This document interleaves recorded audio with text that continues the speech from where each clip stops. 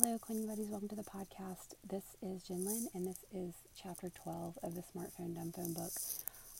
Once again, please make sure that you are actually reading the book. This is not going to help you if you're not reading. One of the things, and I will do like a little afterwards thing where I talk about things I kind of missed the first time, and also just big points and stuff in the book. But one of the things I didn't really realize the first time I read it was they keep repeating things over and over again, and it's to pound it into your head. So I, of course, am not going to keep doing that because it'd be a waste of digital space here. But please make sure that you're reading the actual book. So chapter 12 is called Mind Your Digital Hours. And first thing it starts out with is, why do you use your phone? Not in an addictive way, but honestly, like, why are you picking it up? If you think about it, like if you were just answering, like, what is a phone? It would probably be to communicate. But is that usually why you're picking it up? No, not for us. So you need to start asking yourself why.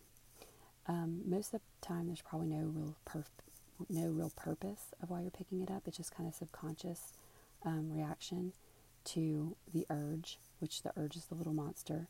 The subconscious reaction is the big monster. And the fact is, you're not really paying attention to why you're on the phone. You might be reaching for your phone in times of stress, to look something up because, or to look up something like to help somebody, like you're in a conversation, you want to look something up to help them out with whatever their question is. But really, it just adds to or puts off until later. Like if you have a problem, if there is a problem that you're trying to figure out or solve, you might reach for the phone because of the stress and everything. But maybe you do kind of look something up to help solve your problem, but really that stress is going to be there when you're finished. It's going to come back. So until you really deal with that, until you're really not addicted to your phone anymore, it's not really helping anything. The problem is still going to be there. So you think it's helping, but really it's just giving you a fix. Then I think this is a section called Feeling Satisfied. Your phone can be a useful tool when it's used that way, like to check the weather, to make reservations, things like that, and only that purpose. You do feel satisfied when you're finished. And again, I think I said some of this before, they kind of wait till later in the book to tell us that the phones actually can be useful to us, which is a good thing because you don't want to get confused in the beginning with all that stuff. But if you use it for a purpose, then you do get satisfied from using it because you got what you came for. You got the reservation made. You got to know what the weather was going to be like. You should always feel happy to use non-junk apps. And we're going to kind of get to that as we get to the end and talking about like not freaking out when you are finally like letting go, because it can be hard. And just keep in mind that junk apps are designed so that you never feel satisfied. They want you to keep using them because they are getting more data, they're making more money when you do that. Remember, satisfaction is the feeling that tells us when to stop. And I don't know, I wrote crave here.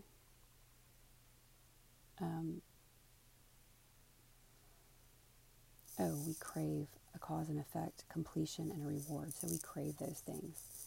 But since junk never satisfies, you always have this feeling of like, just one more. Let me click this link. Maybe this link is going to satisfy me, fulfill that craving, complete the thing, give me the reward I want.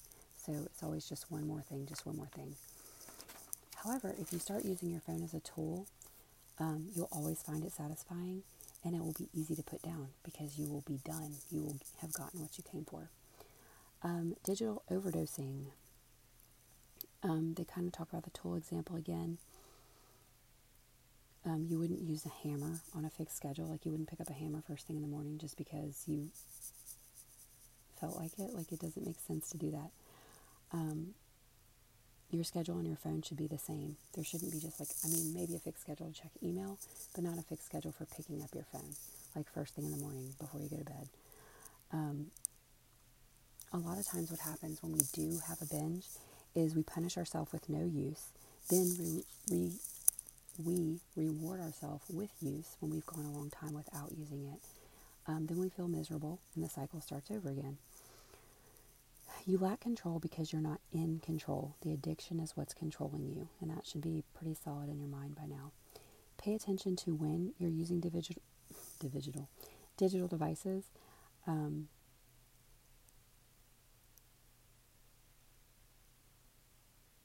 See what I was confused about what I was saying here.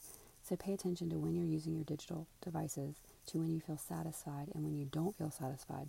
And your natural instincts will start to regain control over that intellectual desire to chase unachievable satisfaction. Because remember, if there's no purpose for getting on the phone, you're just chasing satisfaction that's never going to come because you don't have a set purpose. There's no reason. There's no use. Like, there's no reason to use it. So start paying attention.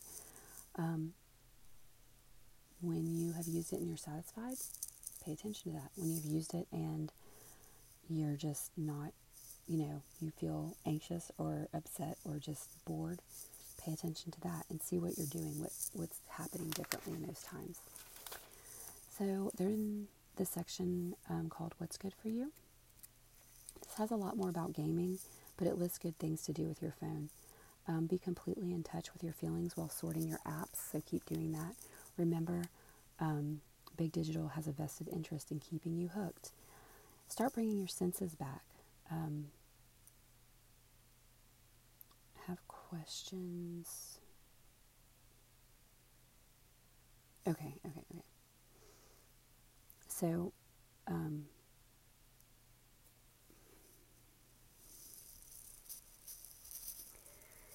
doubt at this stage about how it's going to happen, how you're going to do it, if it's going to work, if it's going to last. Things like that are fine right now. You just should not be doubting your decision to quit. It's already been an instruction. Don't ever doubt your decision to quit. But if you do have some doubts about how it's going to work and all of that kind of stuff, that's perfectly fine. You may still have questions at this point, but chapter 13 is going to give us the clear way to make our escape. So, in this chapter, they actually give homework, but listen carefully to the homework because I don't want you to mess it up.